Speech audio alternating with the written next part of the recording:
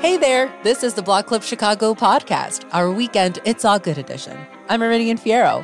On today's episode, we'll find out more about a potential White Sox move and why businesses near the ballpark are stressed out. We'll also explore how Rogers Park neighbors are trying to save a historic building from the wrecking ball. But we start today in Lincoln Park, to a neighborhood frame store with a rich history. For a normal frame store, the mission seems simple. Customers have some art they want to hang on a wall, the store frames it, end of story. However, Frame Chicago in Lincoln Park is different. This family and minority-owned business uses the artwork as inspiration to create frames like you've never seen before. John Hansen reports from Frame Chicago. You know, framing was probably something that was dying out. Yeah. People were ready to go to IKEA and settle, Crate and Barrel and settle, Target and settle. And through our connections with the artists, through Instagram, through the community, we were able to say, start spending money on your walls and start investing in Chicago artists. And it's that collaboration that created Frame Chicago. It's a Chicago story all the way through, and the shop personifies the city in every way. The family business started the same year I was born. So, you know, my parents needed a side hustle to make sure that they could take care of me and raise me. My dad's delivered pizzas. He's gone door to door at high schools, try to sell trophies. Our family was always in business. My older brother, who was a die-hard business person, whenever I went back home to visit him, he asked me, "What are you doing?" I said, "I'm working." He just shook his head every time. He wanted you to open a business. He wanted me to open the business. So I opened up the business in our basement, doing the trophies, awards, and engraving. You really were a team working together. What was that like for you? I really liked it because Shafiq was born in 1981, and I wanted to be a stay-home mom so I could take care of him and work from the basement. The shop was created to help take care of the kids. Now, the kids are taking care of the shop. Shafiq and his younger sister Alicia have grown Frame Chicago by offering frames that expand and complement the artist's vision. We're a very creative family. We're a very competitive family, and we all bring different ideas. So my sister would have ideas, hey, let's push it a bit.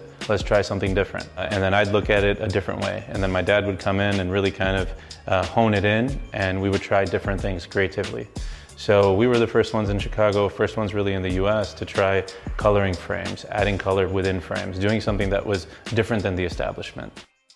So I always love asking the client a little bit more about where it's going to go in their home and kind of learning about the space, if there's any colors in the room that we can pull out, or, you know, if they have any other frames or styles of frames. Just, you know, kind of understanding where it's going to go really helps me think about the design. So I'll give you a couple hooks. So you can hang it when you get home. So this one to me screams like extending the artwork, hand painting the full package, right? So when you look at this texture, I want to extend it out. Maybe I want to bring in a coffee bag, kind of extend that out and continue to tell the story through the frame. So what I would recommend here is actually layering two frames on top of each other, one being this neon to bring that color out. And then again, I love the chunky ornate, so I would pull the silver chrome to kind of mimic the tones here. I love that. We see the customer when they come to pick it up. When we open the piece, it's a wow factor. I love it. That's what we love it. That's the get satisfaction when we see the wow factor. Yeah. And every one of us gives us a wow factor. Frame Chicago has also become a haven for minority artists who don't get a lot of exposure. The walls of the store are covered in the works of Hebrew Brantley, Ronald Jackson, B. Moore, Delisha, Noel, Scent Rock, J.C. Rivera. All of these are artists from the city. What I love about it is it happened organically. Nothing here was scripted. It was our love for art, our love for the art that we love, that happens to be Chicago artists from communities, South Side, West Side, North Side, and opening up our shop to the artists. Artists feel very comfortable to show their work here, to use this as a gallery, to use it as an experimental space, to give us their originals before anyone else to frame them. And this became a safe haven, a comfortable place for artists to come to display their work, show their work, and get their work framed. This is a Chicago store, and it's called Frame Chicago. The most important word and our store is the word Chicago. So it would be an injustice if this store didn't represent Chicago artists. I know that you do a lot of work with the community, and that's one thing you guys are known for. Where does that come from, the involvement of the community? Well, being a minority owner business, I think it's very important to give back to the community. We see there is a lot of people who don't get the chance to grow as we were fortunate to grow in our business. We really like to support that. What do you think about looking back as someone who came to this country, came to Chicago, and now you have a thriving business that your kids are going to take over? I mean, do you ever take a moment to pat yourself on the back and say, good job? I mean, are you proud, or you just show up and do your work? I am proud because we did a foundation for my kids. And tomorrow, if we are not here, they will be able to take over and continue what Feroz and I loved. It's going to be to them to keep this place and remember us when we are not here. My mom and dad worked so hard to get us from point A to point B, and it's on Alicia and I to get us from point B to as high as we can possibly go. And if we plateau here, we didn't do enough. We need to do more for the community, we need to do more for our team, we need to do more for the brand, and we need to do more to push the envelope. And that's what our parents gave us, is that drive. So they got us here, but we're not stopping here. Frame Chicago is at 1627 North Clybourne in Lincoln Park. All right, our next story comes from the South Side, where an Inglewood resident is turning a landmark building into a cafe and community hub. Block Club's Atavia Reed has more details. Inglewood resident Jennifer Atkins received a $250,000 Adopt a Landmark grant from the city to transform the former Schlitz Tide Brewery House into a cafe. A Tide House, it's a tavern. So back in the day, people get off work, or really men, would get off work and they would go to the tavern to have a beer and talk about their day and talk about social things. When Prohibition started, they were shut down. And then when Prohibition ended in 1933, they opened back up, and then they turned into bars and taverns and social places. She'll use the $250,000 to fix the roof on the 126-year-old building and begin building out an air fryer cafe where guests can stop by for healthy air-fried food.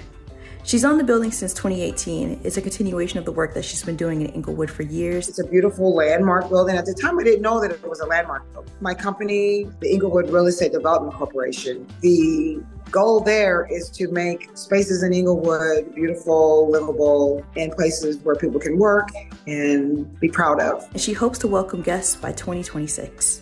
Thanks, Atavia. Now we'll head to Rogers Park, where neighbors are trying to save a historic building from the wrecking ball. As Block Club Chicago's Kaylee Paydar tells us, they've got at least one trick up their sleeve. Far Northside neighbors and elected officials are trying to stop Loyola University from tearing down a building by pushing for landmark status and circulating petitions.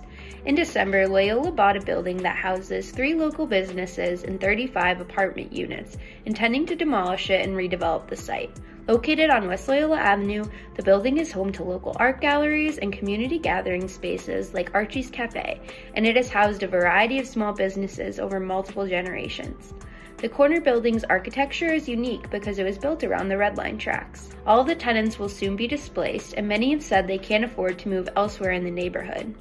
State Senator Mike Simmons said one of the biggest issues in his district is the loss of affordable housing and storefronts, and that the planned demolition could worsen housing insecurity in the area. Hundreds of people have signed petitions asking Loyola officials to recognize the importance of the building and prioritize its tenants.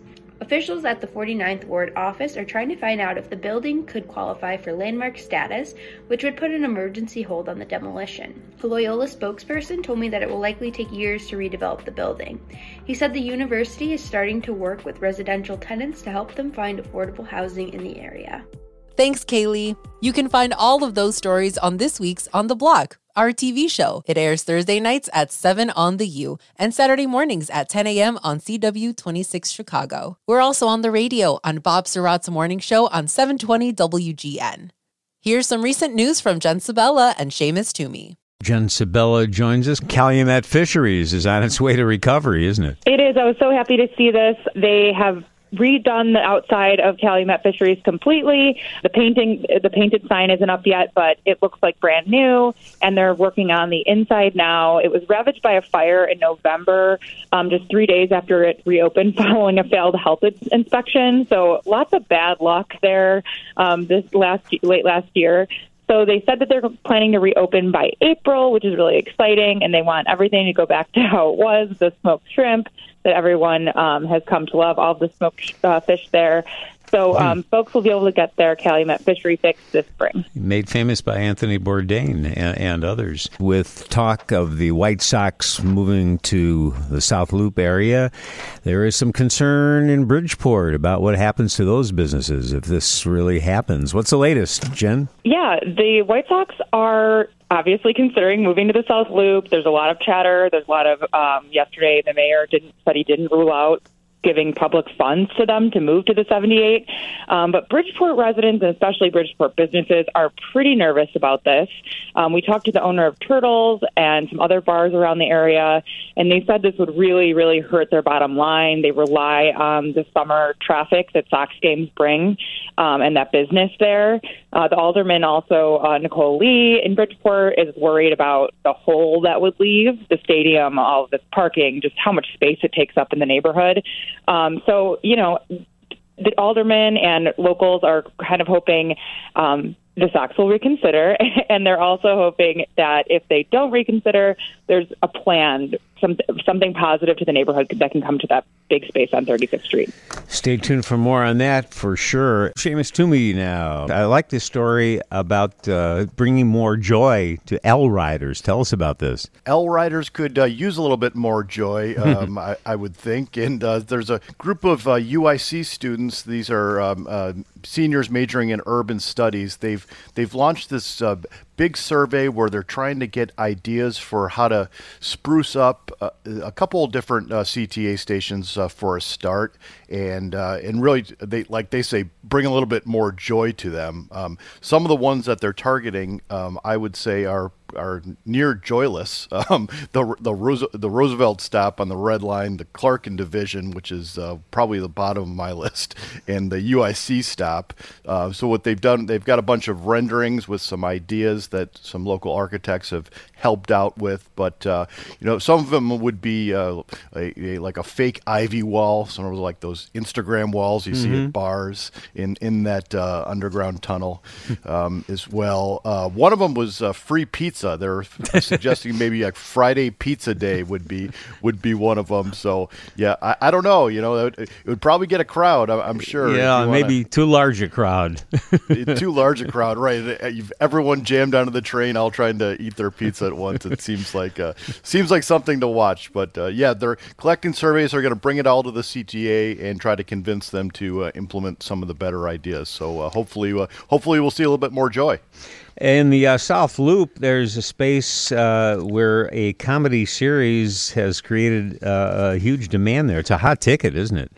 It really is a hot ticket. It's been there for a couple years. It's called the Tight Ship Comedy Club, but it's really starting to take off a lot recently. It had been based in the it's a bar called Half Sour at 755 South Clark Street in the South Loop. They've recently moved into the basement of the club, and it's they kind of turned it into like a speakeasy comedy club that's really getting a really big following.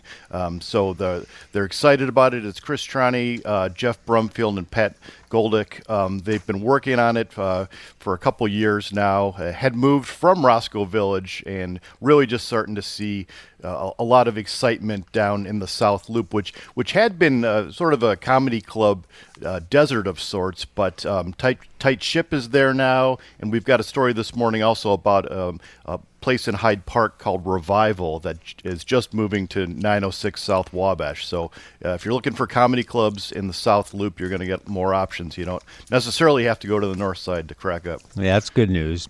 There's a major fundraising campaign underway to save historical mural. Where is this mural, Seamus? This mural's in the it's in the UE Hall, which is a union hall for the United Electrical, Radio, and Machine Workers Union, 37 South Ashland, which is really just a couple blocks east of the United Center. That neighborhood, as we always talk about, gets hotter and hotter, and the union said, we really don't need this size of a building anymore. It's starting to fall down a little bit and needs some work. So they're going to move to a smaller office, but they've got this great mural inside their building. You can't really see it without visiting, but it's about 500 square feet. It wraps around an entire room, and it shows sort of a union history through the years, not just of their union, but some other movements. It was painted about 50 years ago, and they're trying desperately to preserve it. It was, as you can imagine, painted on the wall, so it's not like taking a painting off the wall and just moving it across town. They got to figure out a way to take these walls down and transport them to preserve it. So they've got a fundraising campaign. I checked in on it, and they're doing pretty well. They wanted about $10,000 to help with the work and get it done. So it's getting close, but they're also going to fully digitize it and make 3D models of it and try to get it more out there to the public. So it was done by John Pittman Weber and the late Jose Guerrero in 1973. And kids from the School of Art Institute helped paint it as well. So it's really a huge mural that they're just hoping to give a second life somewhere else in Chicago. More at blockclubchicago.org. Seamus Toomey, thank you. Enjoy the weekend. Thanks, Bob.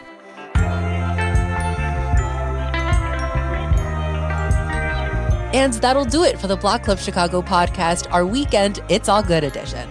For more on these stories and plenty more, head to blockclubchicago.org. I'm Meridian Fierro, and we'll drop more pods on you next week.